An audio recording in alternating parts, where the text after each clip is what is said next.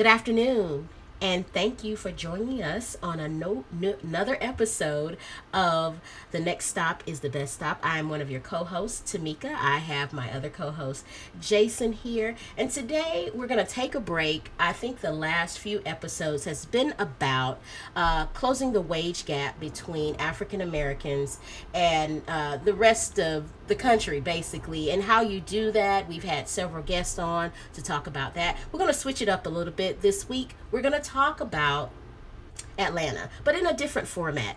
As you know, Jason and I are both planners. We deal with transportation, but planning has different facets. And our guest today can provide a much more different facet about planning and how Atlanta was settled. And it's got to do with water. So our guest today is a graduate of Georgia Tech, like us here on the channel. He is a graduate of Georgia Tech in the civil engineering department. He has worked with Long Engineering. He's worked now at Sherwood Engineers, and his work focuses on stormwater, the watersheds of Atlanta, and how it's impacted how Atlanta has developed for African Americans, white Americans. The list goes on. We think of how Atlanta's developed through policies, through civil rights, but it goes deeper than that. And so please welcome our guest, Hytham Shatta. We're so glad to have you here on The Next Stop is the Best Stop. Thanks, Hytham. Hey, thanks for the intro. My name's Hytham Shatta. Like you said, I am a civil engineer, but I do struggle trying to communicate what my job is. One thing that I had learned is history is a great instigator to conversation, and infrastructure is really one of the leading factors to industry. And when we think about how our cities are built, and how humans created civilization, it was land, water, city. An intersection of those three things were how industry developed. Atlanta is an interesting place. When you think about the age of most cities, and most great cities lived in the river ages, the ages when rivers were the way to come uphill. You take boats up the Mississippi or the Hudson, and you develop an infrastructure around that. Atlanta was when we decided we could go uphill with rail. And when we decided to go uphill with rail and we started building cities around these ridges, it created a juxtaposition with stormwater that was about how do we move flows away from this infrastructure. And the natural human reaction to that is creating value around this ridge and then pushing the things that are not valuable away from this ridge.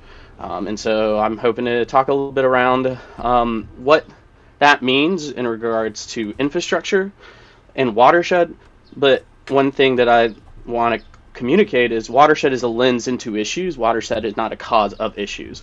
And so I'm hoping to kind of talk a little bit around Atlanta's history and how that relates to that. Tamika, maybe I'll jump back to you. Would you want me to start a little bit around the Atlanta history when it comes to Yes. sewers? Okay. Yes, All right. please. I think that would, because when Jason and I talk, and we talk about the history, and Jason jump in at any time, we're thinking about trains, right? We're transit planners. We're thinking about how Atlanta developed around railroads, and that's really what people know. So please educate us on how, on the other side of the lens, as you would say. Yeah. Yeah, one thing I like doing is stepping back into history of maps. I like to Yes. pull any city I work into, I pull maps. And some of the oldest maps I've found, there's a David Rumsey connection, it's amazing, that talks about the geology of the Appalachian Plateau and its relationship to the Piedmont Plateau, and these little pimples that keep popping up in Atlanta representing things like Stone Mountain and the quarry. And when you start thinking about it, that ridge extends down to Alabama, and there's this awkward fold that represents a ridge that was difficult to passage over. And a lot of our country was built before that. Before the 1809, we were really getting around on horse and buggy still. And so these passages were about cutting through, not as much riding the ridges. They were paths away from rivers and over these ridges. Atlanta had this Peachtree Ridge. This Peachtree Ridge is not really a Peachtree Ridge. It was called the Pitch-Tree Ridge in indigenous times, and it's because it landed in a fold that represented a hill, a steep hill. I mean, downtown Atlanta is like 10% steep, but it flattens out quickly after it. And there are natural downhill connections to the Savannah natural downhill connections to Chattanooga and natural downhill connections to Alabama. And one thing that I like to bring up is there was Chattanooga, there was Atlanta, there was Alabama, there were all these cities, and there were people in between, and these people were the indigenous people, the Cherokee people. And so in 1836, Colonel Hamilton really made his way from Chattanooga, trying to find a connection to Ross's Landing in Chattanooga, and the other side of the Chattahoochee River. The Chattahoochee River lives on a fold. It's not a geologic cut that is created traditionally like rivers. Rivers usually are large watersheds, wide watersheds. The Chattahoochee River is this narrow watershed that falls within a fault. And finding a way across that was very steep. So he made his way down the ridge, and after 4 months, he found his way to a Peachtree Creek. He crossed Peachtree Creek, followed a ridge, and he found what he wanted at the top of that ridge. It was a flat saddle and a small spring. That spring is the Proctor Creek Spring. That's what it's assumed, and today it lies underneath the federal building. And Oh, okay. after he got there, he actually didn't really like it. He kept Mm, going down south to where I was born, or not born, mm, where I was raised, mm-hmm, Griffin, Georgia. He thought mm-hmm, Griffin, Georgia was a better place, and Griffin, Georgia is on another ridge, 1941. 1941 is one of the older ridge roads that lead all the way to the north. Everyone's probably heard those songs mm-hmm, around it. And he settled in a home in Griffin, Georgia. And he thought that's where that rail should have ended. But mm, from then on, Atlanta was now prime geographically. And mm, then with the Trail of Tears in 1838, there was an explosion of development in the region, and Atlanta became the fulcrum for that. And that defined a triangle right deep in the middle of the city, a triangle that still sits today at the Georgia World Congress Center, mm. that sits today with the entire North Side Drive. You think of old money of Atlanta, you think about the development that's happening at the state level on this ridge. And what does that mean? Well, we built a city around this. And you start thinking about history. I always like putting the timeline of Atlanta in your head. Thinking about what happened when Sherman burned this city down. And how did we reconstruct it? Something I brought up to Mika in our Georgia Tech conversations is there are two major, maybe three, if you consider the Atlanta prison farm. I haven't dug into its history as much.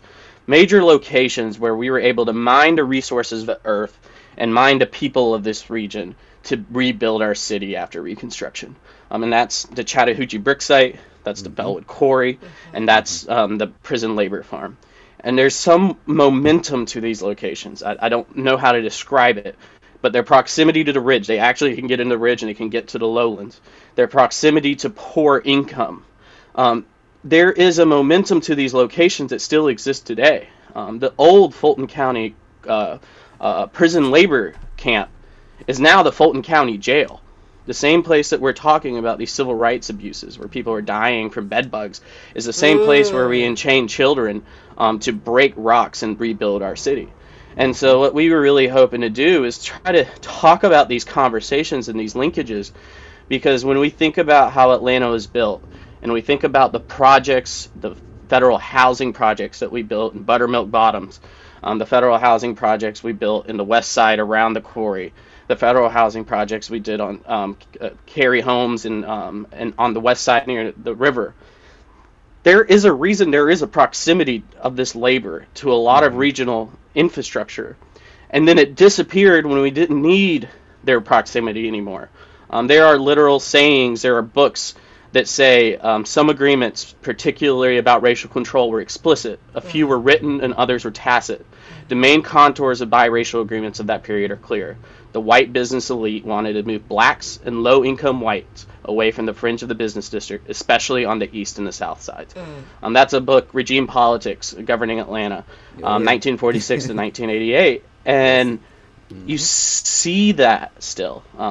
Where are we planning to put all of our affordable housing the Atlanta Housing Authority owns on these same lands? Mm-hmm. And what are we doing to change this? That's my biggest issue. We are ignoring affordable housing as an opportunity to address some of these issues. Because Tamika, I remember I showed you a couple of slides around some of the A, demographics, and B, the cost savings that we created by using convict and prison labor. Mm-hmm. And Mm-hmm. over 80% of our gutters, over 80% of our excavation costs, over 50% of our drop inlets were completely subsidized by this prison labor, this slavery in its other name. And now we use these same pipes that go underneath Katherine Johnson Memorial Park. There's a reason that park is named that, which goes through Vine City. It comes through Entrenchment Creek. It goes to the South River.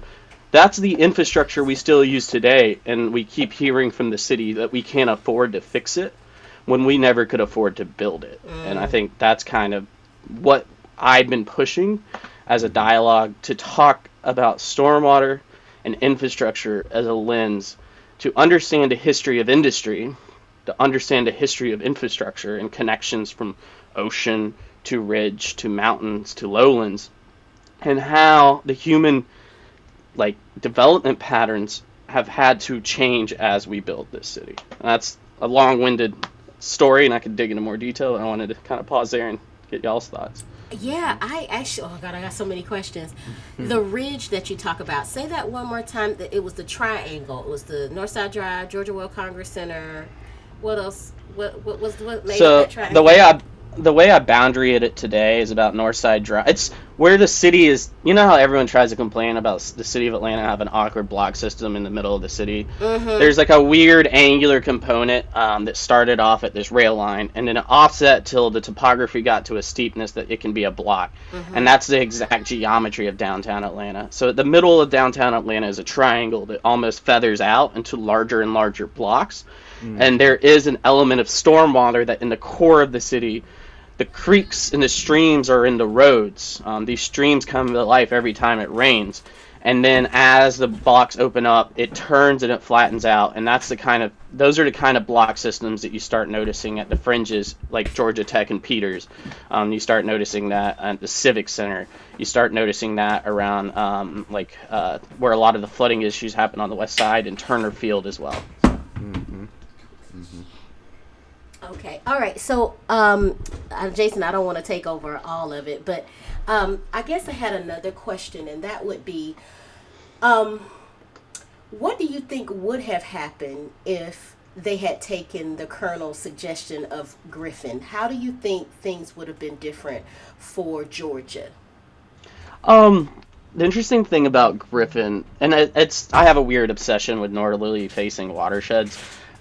Atlanta has 4 watersheds radiating. Decatur has 2. Atlanta has 2. I think Macon has 3. There's something to the amount of ridges pointing to a city that defined its economic power and potency in Atlanta. And if you go to every little city if you go on Google Maps right now, and you look at every city that's called out at the Georgia scale, and you zoom in, you're going to see a rail line coming from multiple directions at it. And there's a strong correlation to the amount of rail lines pointing at it, to the amount of ridges pointing at it, to where those ridges connect. And so I would say Griffin would be a place that Atlanta could have grown, but we would not be able to build the highway system the same. We would have not been able to honestly leverage the type of labor and get the amount of lowland to highland benefits as we would in other cities. So I would say Atlanta kind of entered into that weird geographic lens of close enough to the ocean and close enough to the ridgeline that we could connect to so many topographies and slopes. Y'all are transportation planners. I've always had a fascination, and it started when I worked on over by Studioplex on the Beltline. It was the first Beltline facing commercial frontage, and my biggest issue was there was no sewer line. Why? Because that rail line was there before there was sewage in Atlanta. And when I started thinking about, well, what does this mean to the urban fabric of the Beltline, we had to get into multiple conversations with the city and figure out a new legal way to serve our grease traps. Otherwise, we would have not been allowed to have restaurants on the Beltline. It started making me understand that infrastructure isn't about what makes sense, it's about what came first. And Atlanta just kind of fell in a good timeline of our blindness to community and social issues and the industrial boom and the industrial revolution. So, wow. It's fascinating, and I think it just highlights too that how interconnected. And I always harp on this, so I'll have to forgive me, Tamika's. You hear me say this all the time, but everything everything ultimately is in fact connected to everything else, right? We have a tendency to think of infrastructure like so many things in a silo. So it's like watershed stuff's over here, bike and pedestrian stuff is over here, transit stuff is over there, and of course we all know that that's not how the universe works, right? That's not reality. And so how the layering of infrastructure, the way you were just describing, is in fact why things are. It explains the complexity. It explains why, from a transit standpoint, why it's this is why it's complicated. This is why it does take a long time to get stuff done. In addition to other Amen. political and other kinds of dynamics that are also playing into that. And yeah, the Beltline. I mean, that's there. There's a lot of controversy once again circulating around it because the transit component is the component of the Beltline that's lagging behind everything else. And ironically, it was supposed to be the thing that was supposed to be the focal point. And then, in fact, now that it has lagged so long, the politics is shifting, and now it's becoming more and more challenging for the transit aspects of the Beltline to actually advance because of the kinds of complexities that we're talking about, right? So, Well, I, you I kind of just hit think that something on the belt line that mm-hmm. I find a culturally intriguing and infrastructurally impactful. So the belt line represent. Think of the city as on a mountain. There are Mm. four ridge roads: Peachtree Street, DeKalb Avenue, Marietta, and whatever Peachtree turns into because they didn't want to name it the same street because it went to the black community. The one that comes back around, it comes towards you, Tamika, down around Hapeville. And you start seeing that there's no way for any sewage to make it through the Beltline without using a pipe. Name one Mm-hmm. portion of the Beltline that is elevated. None. Yeah. There's some that were, but none are. And there is one typology of the Beltline is working stream the to to creek. That is an old creek. And there are portions where it's elevated above it, there are portions that intersect the creek, and that creates a geologic typology that falls along the sides of. And then you think about portions of the Beltline that are disconnected. The portions of the Beltline that touch ridges. That is Entrenchment Creek and Proctor Creek. There's a reason that it's hard to develop over there, and it's because of the topographic conditions. The land is less valuable. And when you think about how that relationship makes a situation where the Beltline touches every ridge and every valley, and the only way that communities can make their way stability wise to the city is to poke through it. How do we Mm-hmm. think about every junction and every node, every waterway and every ridge as an opportunity not to only think about the ridges it connects, but people in the lowlands that did not have that connection before? How is that an opportunity to think perpendicularly to the alignment of the Beltline? Because I did stroll, I've worked on Boulevard Crossing Park, and the reality of it is when it is a waterway hitting the Beltline, the scale of the problem is humongous, and the Mm. scale of the funding is not for that problem. The scale of the funding is for the whatever 40-foot, 50-foot wide right away. And how do we acknowledge that this belt line represents a belt, a literal belt, and every time that you hit a ridge or every time you hit a valley, you can look up that valley and you can get your way to the top, to downtown Atlanta. And there is a story about the lowlands and there's a story about the ridges in between that is visible as you walk through it. You get over that. I've always wanted, my biggest hope was there are like 4 or 5 points where major creeks cross the Beltline. What if they did some like realistic chalk art to show people A, the infrastructure, and B, the natural creek that laid through there that now is in a pipe, and make people understand that if you're in the middle of downtown and there's a drop of water, there's a drop of oil, there's a cigarette butt, there's a leaf that goes into the gutter, it passes underneath that point on the Beltline. Mm. And when you think Mm-hmm. about that and you think about how that relates to downstream issues like the South River Forest, it becomes more of an understanding that Watershed is a lens that has an area of accountability.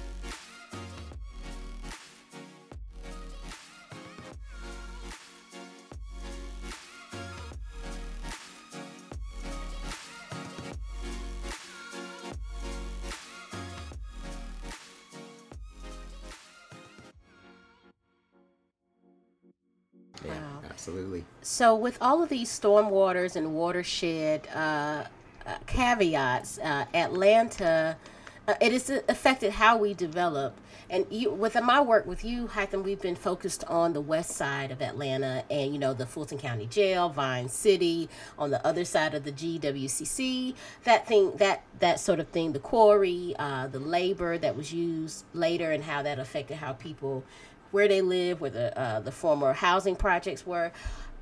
I think I mentioned to you previously that I had recently visited Southview Cemetery, which is on the southeast side of Atlanta. And Jason and I talk about this all the time as well. As planners, we know that is the last bastion of basically land in the city of Atlanta. And when I was on my way to Southview, I was going through all the neighborhoods, wherever Google told me to go. But there are some major hills. And when I think of hills through neighborhoods, I think of, oh, this is a geologic this is geologic. There's some water under here. I don't know where I am, but I was going up and down, almost as if I was in San Diego again. And I guess that's what I wanted to ask you. What are the watershed issues on the southeast side of Atlanta? Are they similar? Are there ridges? What needs to be done on that side of Atlanta? So it's kind of interesting, like I told you, the Atlanta. So what is Stone Mountain? What is the quarry? That is granite being pushed up by the plates. Mm-hmm. And so there are a lot of cities where the hills are the water and the air carving dirt, and that is the definition of topography. Atlanta is a city where the definition of topography isn't because of the water, it's because of this uplift outrunning the Mm-hmm. erosive factor of the water. Mm-hmm. And so when it comes to infrastructure, there are two things that make a city hard and easy to manage. Something to keep in mind, we didn't even know there were waterborne illnesses till 1850. Mm. We didn't build our first sewer plant in Atlanta till 1915. So building a city before then meant, can I get my sewage out as quickly as possible? So when you Mm-hmm. build a city around a hill, that topography helps you. You are able to push the sewage down. New York has the biggest issues because it's kind of flat and sewer backs up because the pipe pressure rises. In Atlanta, there is this ridge, these mountains and these hills, and Atlanta is one of the biggest ones where our sewage issues fly down the hill. And when we decided, ooh, we don't want to do that anymore, now that created a lot of the combined sewer and what people don't call combined sewer, but they are still combined sewers in Atlanta.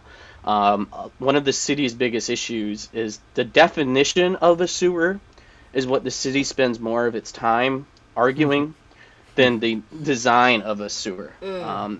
And I think that is one of the biggest reasons I kind of left the city of Atlanta. Mm. I've had situations where the city closes the door and they say, we can't afford to model, we can't afford to survey, we can't afford to design, and we can't even afford to build this issue. We barely are able to follow the Clean Water EPA Act. I'm sorry, this is your problem to figure out. And that air of liability, there's not a single sewer line I've been able to get from the city of Atlanta for a nonprofit in 5 years. However, developers are able to get sewer lines from their GIS. And the answer that nonprofits get is because of 9/11 and security issues.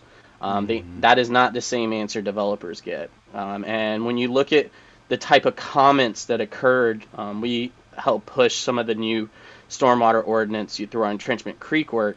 The city of Atlanta tried to change their calculations for sewer and stormwater, especially in these hilly areas, to communicate that the dilution of the sewage is what we should monitor, not the amount of fecal coliform in the sewage. The colonies of fecal coliform in the sewage we should be monitoring. And honestly, the biggest environmental hazard to Atlanta's waterways is the Atlanta airport. There is a reason that the South River overflows almost every time it rains, and it's because the city cannot afford to fix the infrastructure of taking a drop of sewage that originates downtown and it makes its way all the way down Entrenchment Creek through Summer Hill, makes its way all the way down to Boulevard Crossing and cuts through the Beltline around the Georgia Power Station, makes its way down to an open sewage creek. It gets all the way to a sewer Custer Avenue, goes to 3 wastewater treatment plants, and then it makes a 10-mile journey all the way back to the Chattahoochee River. And halfway between that journey is the sewer coming from the Atlanta airport.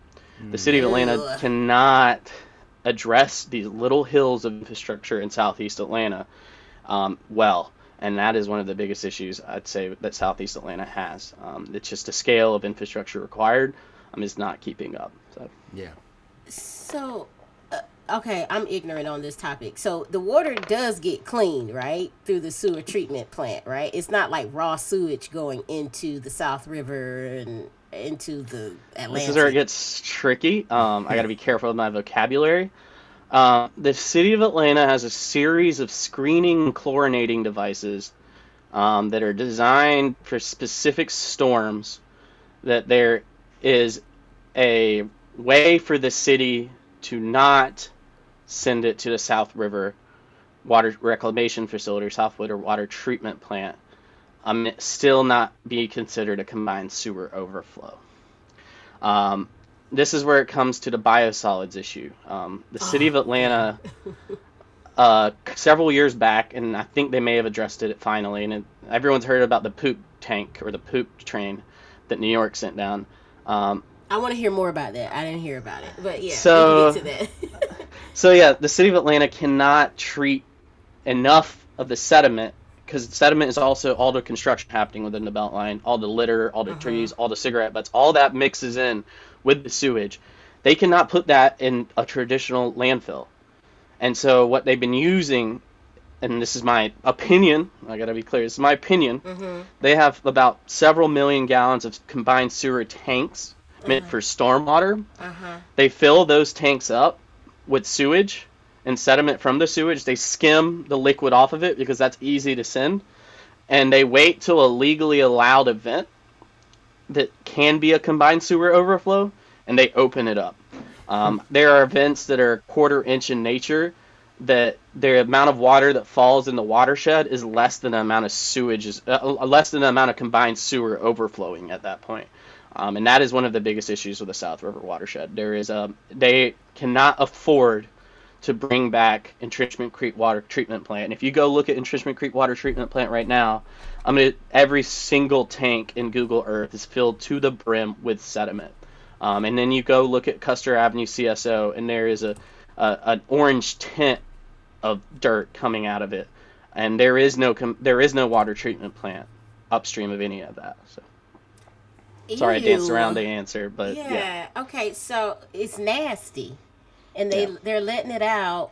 What are these events called again? You said it was an event where they said, okay, now you can let go of what's in the tanks. The federal government considers anything less than a point 0.1 inch event something that is called dry weather. Okay. A dry weather overflow means raw sewage leaving when it's not raining. Uh. That's when the city gets hit hard. Uh huh. Anything over 0.1 inch event is called a combined sewer overflow. Okay. And there are fines the city can pay when that happens. But those fines usually are much less than the cost of actually treating the sewage. And so one thing that happened, there is what is it, the Council for Growth in Atlanta? They wrote a letter trying to justify reducing the water quality standards overflowing from Entrenchment Creek, saying that that is meant to help with affordable housing upstream. That is what we are reaching to the point of making that conclusion. And to be frank, one of the reasons it's happening is climate change. These intense cloudburst events, you Yes. can't capture as in a wastewater treatment plant.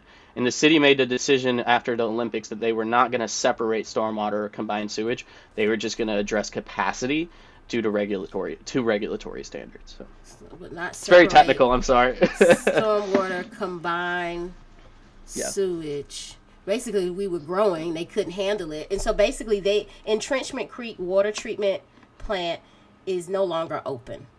Yep. There's not a single drop of water on the subcontinental divide from downtown to Entrenchment Creek and South River that enters the waterway of Entrenchment Creek and the South River without it being paired with sewage. There is not a single clean water treatment plant in that subcontinental side of Atlanta that can actually legally convey clean water back into the South River. The only things that are permitted are sewage overflow facilities.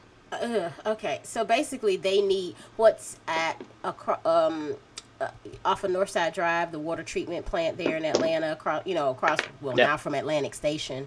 They need that on the South River end. Yeah, they made the financial decision 10 years ago that they can't afford that tunnel. So they built the tunnel on the west side. There was an east side tunnel being designed, and they decided that the cost benefit analysis did not pencil out. Ooh, Jesus, Lord have mercy. Okay, Jason, if That's this is, oh God, I'm overwhelmed right now. Okay. Okay, tell me about this bulk solids thing. We talked about that in one of our meetings, and let me tell you, I couldn't. When you said bulk solids being sent out, I wasn't right for the rest of the day. I was like, the poop train? Please No. explain and elaborate more on that for me. So that relates to the overflow issue. So, like I said, everything within the Beltline has to mix with sewage, generally. There's a couple of basins separated. And that means that all of that sewage mixes with sediment, dirt, debris, everything on your car that you see that washes off when it rains that has to go somewhere. There are specific treatment processes that biosolids has to go through under the Water Act. The Clean Water Act has very strict standards to what those biosolids are treated to and what the water is treated to. And what the city ends up having to do is screen out a certain percentage of that, and they have to send that to a regulated landfill that allows all the things that people flush from prescription, from people taking too many prescriptions, like everything. And so the city ran out of places to put that. If you go look around every wastewater treatment plant in Atlanta, you Google wastewater treatment plant Atlanta, you're going to find a landfill right next to it. And on that landfill, you're going to see these really steep points that it's clear they can't go any higher. And sometimes you'll see some gray crap put around it because they've been trying to fit some more on there. And the city's out of landfills. And what is tough for Atlanta is it's really financially hard to make money on treating that biosolids without a river. This is where carbon kicks in. Rivers are great places to put big barges that large sewage volumes can be moved between. Nashville creates Music City Gold. It's actually a fertilizer that's made out of all of the sewage of the region. People bring their barges, they convert it into methane that they're re-injecting back into the pipelines, and they're converting the solids into fertilizer. That's how London was built. That's how a lot of cities were built, like Paris, where they would take the human waste and take it out to the fields and use it as fertilizer. Atlanta doesn't have that ability, and to get the sewage up to the ridge takes a lot of energy because the ridge is where the rail lines are. And so Atlanta hasn't had many good options. And a lot of it, and this is where socioeconomics comes in. Atlanta cannot raise their water rates without displacing people at this point. Atlanta can't afford to build their infrastructure without more development. And so there's always this cost benefit analysis that happens in Atlanta of like, who am I displacing today versus who am I building for? Mm-hmm. Because Atlanta, within the Beltline, they haven't updated their flood map since like 1986 because of these sewer issues and because of displacement. And it's really intertangled because people think about sewage and they think about the water when the water isn't really the issue. It's It's the things that this. the water carries that is the issue. So. Okay, so let me walk that back. So basically, for Atlanta to build the right proper infrastructure, they would displace people, meaning Well, not they would displace people as much as like they would have to raise their rates, which could cause mass gotcha. I displacement. understood Mm-hmm. now. Yeah, Okay, yeah, water, your bill, your the cost. bill. yeah. Mm-hmm. Gotcha. If Okay. you're making 20 grand a year and your bill goes to $400 a month, how are you going to afford that? Right. So, Okay. Got it. Got it. Understood. So, when Shirley Franklin was in office and she did, what is exactly did she do? Because I know that was a big to do about the sewer, and I don't know what she did, but you tell me. I need to be educated. I'm pretty old, so I don't really remember, but I'll Google it. I think something that Shirley Franklin kind of did, I recall, I was a kid. I was born in 92, but she really started pushing infrastructure from like the pothole posse to Mm-hmm. rebuilding the city in the like early 2000s. 2000s was around the time that Atlanta was starting to get hit by federal consent decrees. Mm-hmm. And so one thing to keep in mind, Atlanta goes through eras of acknowledging issues and eras of not acknowledging issues. Mm-hmm. Mm-hmm. She was part of the era that was willing to politically acknowledge problems like urban runoff issues. Mm-hmm. Atlanta had entered an era, and this is when I started working in Atlanta, between 2011 and 12 till right about now, where they want to allow as much development as possible politically. And they have been very hesitant to making many bold moves ever since the lawsuit happening in Summerhill. Off the record, I've heard that Atlanta has an internal policy due to their law department that they will not do any stormwater improvements using private property unless a property owner files a complaint through 311 to avoid law issues. And so, like, I remember when I was still working in the community, like, part of the way that you can even get an acknowledgement of the issue was going through 311 and creating a written request. And that is one of the issues that I've noticed that since the Shirley Franklin era, and even honestly, Kasim was doing some stuff. It was a little shady, but he was still doing some stuff. And that was the pinnacle of infrastructure differences and changes that were happening. Mm-hmm. After that, it became a lot of chasing and changing regulations to Mm-hmm. avoid To penalties. avoid So, penalties. Wow. and climate change has been a large issue of that too. Yeah. I will not fully put it on the city. So, Okay. Okay. Yeah. So you said next to every sewage treatment plant is a landfill. Did I hear that right? generally, yep. So because they want to treat the water, but then the stuff that they can't treat that is no longer water, that's a solid, it goes into this landfill. Did I say that right? Yep. Ew. And they don't always treat the water. Sometimes they just shoot a bunch of chlorine in the water and send the sewage through some fat grates, and that's what they put in those landfills. So wait a minute, wait a minute. Oh, sorry, my Macon accent coming out right now. What are we drinking?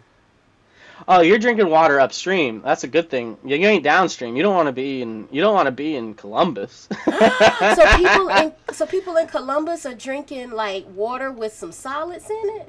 The South River one is way worse. But yeah, the Atlanta Proctor Creek stuff is much better. But the South River, and I'm not sure who drinks it in the South River, but the South River is a lot more rural. And that is one of the where the larger contaminant issues. If you talk to Jackie at the South River Conservancy, the recent, and this is getting a little political, but the recent protests against the South River police facility, they were trying to address it also through environmental issues. Mm-hmm. The Army Corps and the EPA, I think they have like a regulatory limit to the amount of sediment in the creek, and the sediment in the creek includes poop, but it includes everything, and it's like a certain tonnage. There was a gauge out there that they finally went and looked at, and the professor found that it was like multiple times over the legal limit. They wrote a paper around it. They got the media involved, and within a week, the Atlanta Police Department in DeKalb County went and ripped that gauge out of the creek. And Mm. so there's a lot of the South River is a little under focused, but that side of town is dealing with some of the worst contamination issues. And from what I hear, a lot of the issues are then the city will settle with owners, but then they make them sign an NDA. So that a lot of this cannot be discussed by owners. So. Okay. So we so I guess anybody to the South River that's going southeast, right? Yep. Hmm. So any county southeast of Georgia are they could be drinking water that's kind of suspect. Yeah, well, yeah, I think they're treating it. So one thing to keep in mind, water treatment facilities clean it really well. I Okay. wouldn't worry about people drinking water. Mhm. I would worry more about environmental, and this is something I'm working with one of our, Tamika, we're actually going to involve this with some of the stuff we're doing with you. Mhm. The self-determination of health, environmental factors is something that we want to evolve our understanding of stormwater and sewage with, Mhm. where if you are living in these areas, these lowland areas where you have less air movement, you have more pollution accumulation, you have historic soil infill to build your property.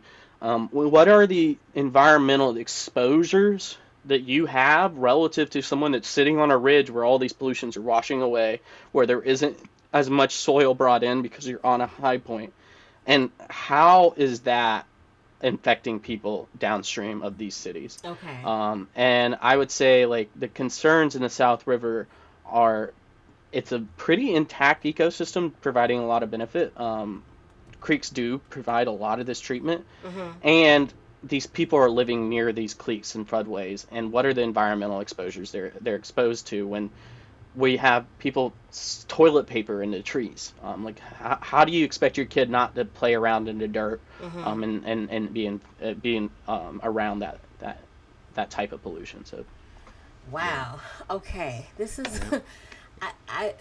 okay. It's sobering. Yeah, Yep. it is very sobering because I think they should really teach this in school because we don't know what happens after we poop. No. Honestly, right? Or pee or use the restroom, but what really happens to that water? My son has asked many a times, what's happening under the ground? Where when I flush the toilet, where does this go? And I can only tell him but so much. I'll talk to you offline, Hytham, about maybe getting him some tours, and me too, because I'm very ignorant about water treatment, watershed, wastewater, that sort of thing. So, and I don't know if you've mentioned this before, but when you talk about where biosolids have been sent illegally, like not illegally, but maybe shipped off in a train, what was that about?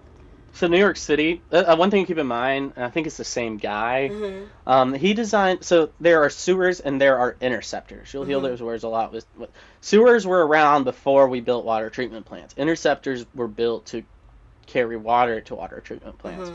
Mm-hmm. Interceptors are kind of the things that go to Proctor Creek and overflow. Interceptors are kind of things that eventually we decided to build huge tunnels and dump sewage into the tunnels rather than overflow in a creek. But the guy that designed all these interceptors between like 1890 and 1920 was the same dude. Like, we can't even build a park in 10 years in Atlanta. This guy was building them in New York and Atlanta at the same time. And so what ended up happening is we got really good at moving large blocks of sewage to locations that carry solid. But now, what do we do with those solids since we don't have farms around cities? Mm-hmm. London, Paris, they were good at using some of those solids at night and taking them to these farms and like using it. Well, in New York, they put it on a train and sent it to Alabama, and there was, I think, like a contractual issue that happened in between, and so the poop just sat on the train. There are a lot of, and this is, Tamika, what we're saying could happen in Peter's parking deck. There are now abilities to create methane and biosolid extraction, but the traditional capitalistic economy does not pencil it out. Hmm. But when you think about methane being 10 times the carbon issue as CO2, if we could find a way to incentivize methane capture at a city scale, we could actually create a big dent in this. And biosolids are only an issue when they haven't been digested. But if you can digest it through technology and new wastewater treatment facilities, it becomes a resource, and it becomes something that isn't just sitting in a landfill. It could actually be part of a regenerative strategy for ecology and community. So, Mm-hmm. Mm-hmm. Great, All right. great. Jason, please jump in because I got like questions going through my head right now.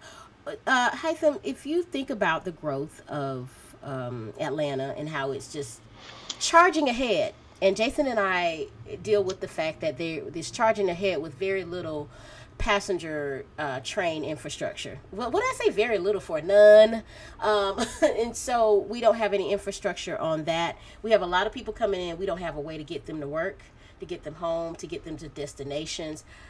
We know on the transit side what they need to do. What is it that the city of Atlanta needs to do to become the city that can handle their watershed, that can manage their stormwater treatments and all of those things from your perspective? What would the city need it to do? the city's been sitting on a stormwater ordinance since 2012 that would address a lot of these issues. Every time it's come back up, it's been killed out by the council growth and all of these other developer groups. Okay. First step, just do what you already said you want to do. The Mm-hmm. calculations are there, and half of the watershed department has left Mm-hmm. because of these issues. Mm-hmm. Second, let's do zoning on the ridge that acknowledges these issues and requires developers to do more. New York City is requiring every new development to retain 1.5 inches, and there is no room to do anything in New York City. And Mm. there are no exemptions. Atlanta is not willing to make those decisions. And if you broke up the city into its quadrants of watersheds and you identified what needs to happen along the ridge of Marietta Street through zoning, along the ridge of Peachtree Street through zoning, along the ridge of DeKalb through zoning, and Whitehall through zoning, you could then restore some of the capacity that already exists in downstream systems, Mm. Mm-hmm. and force creativity in development patterns. Because Atlanta's stuck in this rut of developers wanting to build 5-story buildings because they don't want to actually build the level of density that costs money, and they want to be able to tear it down in 20 years and actually build something new. But without forcing that investment along the ridge, climate change is going to wipe out every bit of capacity improvements the city does downstream. And cities like New York, I learned a lot of this in Gowanus because the city of New York spent 10 years, multi-billion dollars, sizing these tanks similar to what the city wants to already put in Atlanta. The tanks that they want to put in Summerhill, the tanks they've already installed at the Civic Center, and the kind of tank that exists in Vine City, they New York said that doesn't work anymore. The calculations they made will not help them in climate change, Mm-hmm. and they decided that we need to approach this differently. Mm. And they decided that developers are going to have to do more. And they decided that certain developers are going to be made to do more because of their proximity to these issues and their creation of these issues. And I would say infrastructure based zoning, or at Mm. least a stronger approach to exemptions, Okay. would be the next step after implementing the laws you already wrote that you Mm-hmm. don't want to implement. So, Okay. And and the time for that kind of thinking is now. I mean, I yeah. think that it's interesting. Well, we're unfortunately in a reactionary state at this point, but there's a new opportunity in the sense that, or from the perspective that there's a zoning rewrite process that's getting started. So this could be an opportunity, to your point, if the city could seize that to address so many of these infrastructure related issues, right? Whether it's issues around accommodating transit, but also accommodating the kinds of infrastructure needed to support the water systems and sewer treatment systems and all the other facets of managing, our capacity, generally speaking, could be addressed now. There's an opportunity to do that, and so I think that there's definitely there's some hope on the horizon, but I do think that you highlighted something that Tamika and I talk a lot about, is that it's not that we can't figure out a way to do things. It's just that we have been doing things a certain way and I'm sure you've heard this term before, like the Atlanta way, quote unquote, Yes. for civil rights. Compromise. Right, right. Compromise, or in or another way to say it is that, and I think you said it really well earlier, is that I think we have this is a typical or classic case of socializing costs and privatizing all of the benefits. So Yep. we continue to do that. Atlanta has a long history of doing that, even to your point, as you hinted at earlier, of co-opting the civil rights movement in and of itself is a device that has been leveraged in some cases to do the same thing through the mechanism of regime politics. We talk about that all the time. And you look at the way the city is configured, and it literally physically it communicates that. We look at it, even the way decisions are made around where bike lanes go and where they don't go, or where certain kinds of improvements get made, whether regardless of what it is, whether it's sewer treatment, whether it's transportation infrastructure. It really all boils down to the same issue, and that's our politics, right? We know how to fix a lot of this stuff. It's not we've done the planning. The plans have been done. Yeah. They're stacked up for years across the spectrum, right? And And the funding is there. Like, something to keep in mind. I know the Green New Deal didn't really pass, but they modified almost every transportation grant in the country that now allows stormwater and water infrastructure to be a part of that grant. And so when we're thinking about the Beltline and we don't have money, well, you do have money. You just need to first acknowledge the scale of the issue, and then second, communicate it. Yeah. And there's something about the acknowledgement that Atlanta waits on the community to know it before acknowledging it. That is the issue. Leadership is about bringing up these things to the people. Leadership is not about waiting till the people come to you. And we only have the tough places to build. Some of the only places, and I talked to Tamika about this, that are still separated through City of Atlanta parcel lines that used to be historic red lines. And during the 1960s, in those agreements before the Civil Rights Act, the city converted swaths of land into public right-of-way. Those are the places that we need to acknowledge that there are these issues, because those are the places that still are available for development. And if we acknowledge that there are problems in the lowlands, or we acknowledge there's problems between neighborhoods that used to be racially segregated, then together, those places that we don't know what we can do with in the past, we could do something in the future. And healing is not and I think this is something that I need to be clear about, it is not about fixing infrastructure. Healing is about repairing the damages of the past to grow sustainably in the future. And if we repair the damages caused, the environment will regenerate. And environmental benefits and the secondary benefits of ecology. I really got into this when I was working. I really got sick of civil engineering, and I started evaluating the neighborhoods of Atlanta. And like, there's almost a tonal element to it. I'm old. I used to use Pandora, and there's almost the same element you had when you made a Pandora playlist when you walked into Summer Hill or walked into certain neighborhoods in Atlanta, and it felt like that was the tone of that neighborhood. And that was because people were responding and the environment was responding, and it created a habitat. The UN defines habitat not as natural infrastructure. The habitat includes people, and the habitation of our city is something that we can repair. And as we start doing that, the city will give back, because Atlanta is a city in the trees, and our ecology and our economies can leverage that for a more sustainable future. Absolutely.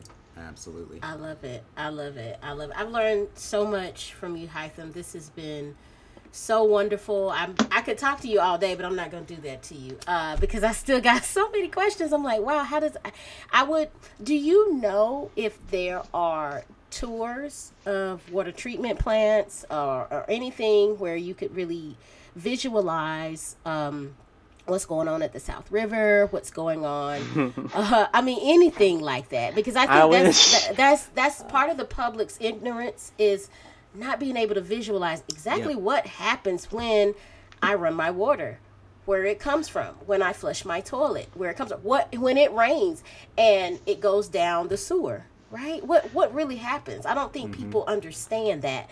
And trash, you know what I mean? Like my sons are in Cub Scouts. One of the things they had to do this week was pick up trash in the park. People don't understand that if that trash is not picked up, where is it gonna go? Where is it going to go? And the way that we make food, and that's another issue too. The way that we make food now in the, especially the United States, is so industrialized. I'm not sure if anything's biodegradable based on what we're eating. And Yep. so if food gets thrown out, how biodegradable is it? Because it's so inorganic. It's not organic. It's something that is made in a lab. So I guess that's my question to you. How can people visualize exactly the problem?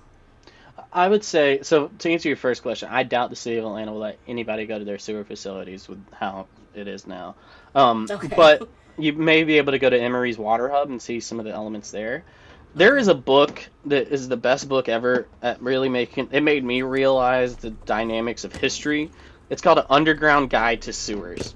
And it talks about the history of sewers from origination till now. And it really made me understand what sewer design was. Almost artistic. It was geometric. It thought about the land. And so I loved that book. But I think there is a responsibility as a designer to design things in ways that allows people to feel more sustainable. There has been this weird narrative, and I don't like it, where there is a guilt trip being pushed upon individuals, whereas a majority of our impacts can be done through production. And I worked on a floating city project that was sponsored by the UN, and we worked with Claire at the Center for Zero Waste. She's amazing. Claire Mifflin's amazing. She pulled up one of those trash cans that has like 8 different holes, and she goes, an architect designed that. Because as a designer, our responsibility is to make sure when you walk into this food hall, you can put it into 2 trash cans. And as a programmer, it is your responsibility to understand that your plastic waste goes somewhere. As Coca-Cola sitting on the top of the ridge, draining into 3 watersheds where your headquarters is, it's your responsibility to understand that trap in Proctor Creek that's catching all those Coca-Cola bottles is also your production responsibility.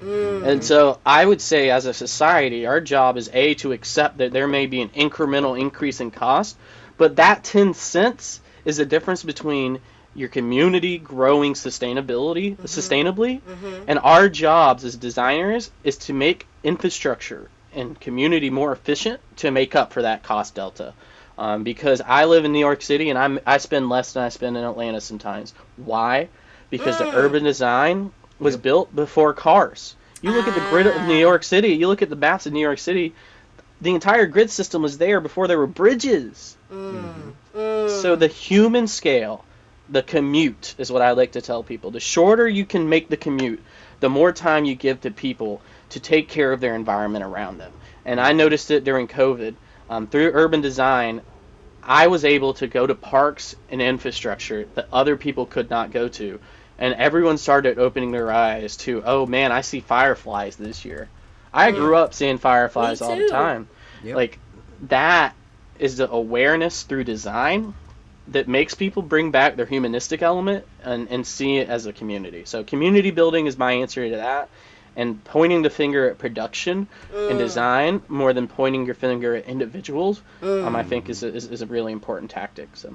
Okay. I have this book called New York Underground, and I'm always following, certain pages on Facebook where they talk about the history of New York, and one of those is the Croton Aqueduct. I might not have saying that right. Yeah, I worked on that thing. You did? You worked on that as well? Yeah. Oh, that's so cool. Because it's no longer there, right? Is the library there or something? Yeah. Okay. Yeah, they moved it. They moved the locations around, and they built a new facility that's like 10 stories deep. Okay. That's like it's wild. The tunnel. If you watch, what was that movie? That you watch every Christmas with what is it? I forgot. The one that's like the shooting in the Christmas Story, and there's always a Die Hard. Oh, when they're driving through the tunnels, that's one of those aqueducts. Okay, cool. Okay. That is so awesome. That I would love to have you back on the show to talk about what you have learned being in New York. We have a mutual friend, Jason and I, Paul, and he now works for the Long Island Railroad, and so he's been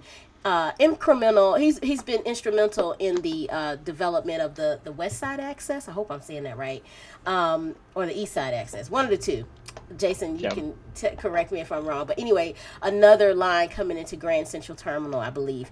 And so I would love to know, as a civil engineer, how is the I guess the integration of that project been with stormwater treatment and Yeah. infrastructure? So that would be great to know as I well. would say, like, as a linear designer, I'm working on a First Nations project in Vancouver that they're trying to put a new transit line through there, and a sewer keeps hitting it. As a linear designer, every time you think about, I am struggling with a vertical curve, and you're having to pull some shenanigans on a horizontal curve, you should look at the infrastructure you're interacting with, and look at the infrastructure upstream of it, because generally that is where the land form of gravity-based infrastructure and transit infrastructure intersect perpendicularly. And that becomes one of the largest. That's one of the reasons everyone says, like, yeah, they wanted to go through the middle of Atlanta, but they went around to create racial segregation. They did do that to wipe out footprints, but also the vertical curve of going up downtown and around was near impossible. And so the sweeping around and taking over the headwaters of the watersheds was what they had to do to build the highways. And that's something, as linear designers, transit designers, infrastructure designers, is hard to understand, because your survey ends 100 feet to the left or 100 feet to the right. And I think that's something as we could do much better at when we're designing infrastructure like that. So Okay. Yeah, This has been absolutely. awesome. Awesome. I appreciate you, Hytham. I enjoy talking with you. I enjoy working with you. So I'm hoping to learn more going forward. And you are invited on here at any time. I'll reach out to you after this to see if we can. We have a Instagram, to see if we can share some of the photos from your PowerPoint on yeah. the Instagram, to kind of get people acclimated to exactly what you're talking about, and the confluence of stormwater, watershed, infrastructure, to how we have developed in Atlanta and what we need to do going forward. So I've learned so much from you in this hour, and I want to thank you. no problem. This is fun. I babble all the time, so feel free to reach out if you have any questions. I will do that. I will do that. Jason, do you have any other questions? Oh no! Just wanted to thank you so much for your for time with us this afternoon, and really appreciated just hearing your perspective. I mean, it's fascinating. There's so much more to talk about, but this has been a great conversation, and we'll definitely look forward to having you back, because I really think that there's, and Tamika, I think you said it well, is that I think helping people understand just the integration of infrastructure, I think, is really powerful, because I think a lot of times it's out of sight, out of mind. You don't see, you do your thing, the water magically disappears off the street after the storm and everything looks fine, right? You don't think about it, right? And I think that's part of the issue. Or you don't think about, what's going on underground and all the conversations that have to go on when you're trying to figure out where to put the transit, right? Is it a tunnel? Is it elevated? Is it not? And things tend to just to be reduced to cost conversations without really getting into the details that lie under that, right? It's not just cost. There's a whole litany of other issues that feed into that. So this is a great conversation, and I'm looking forward to us doing this again, and really getting into more of the details.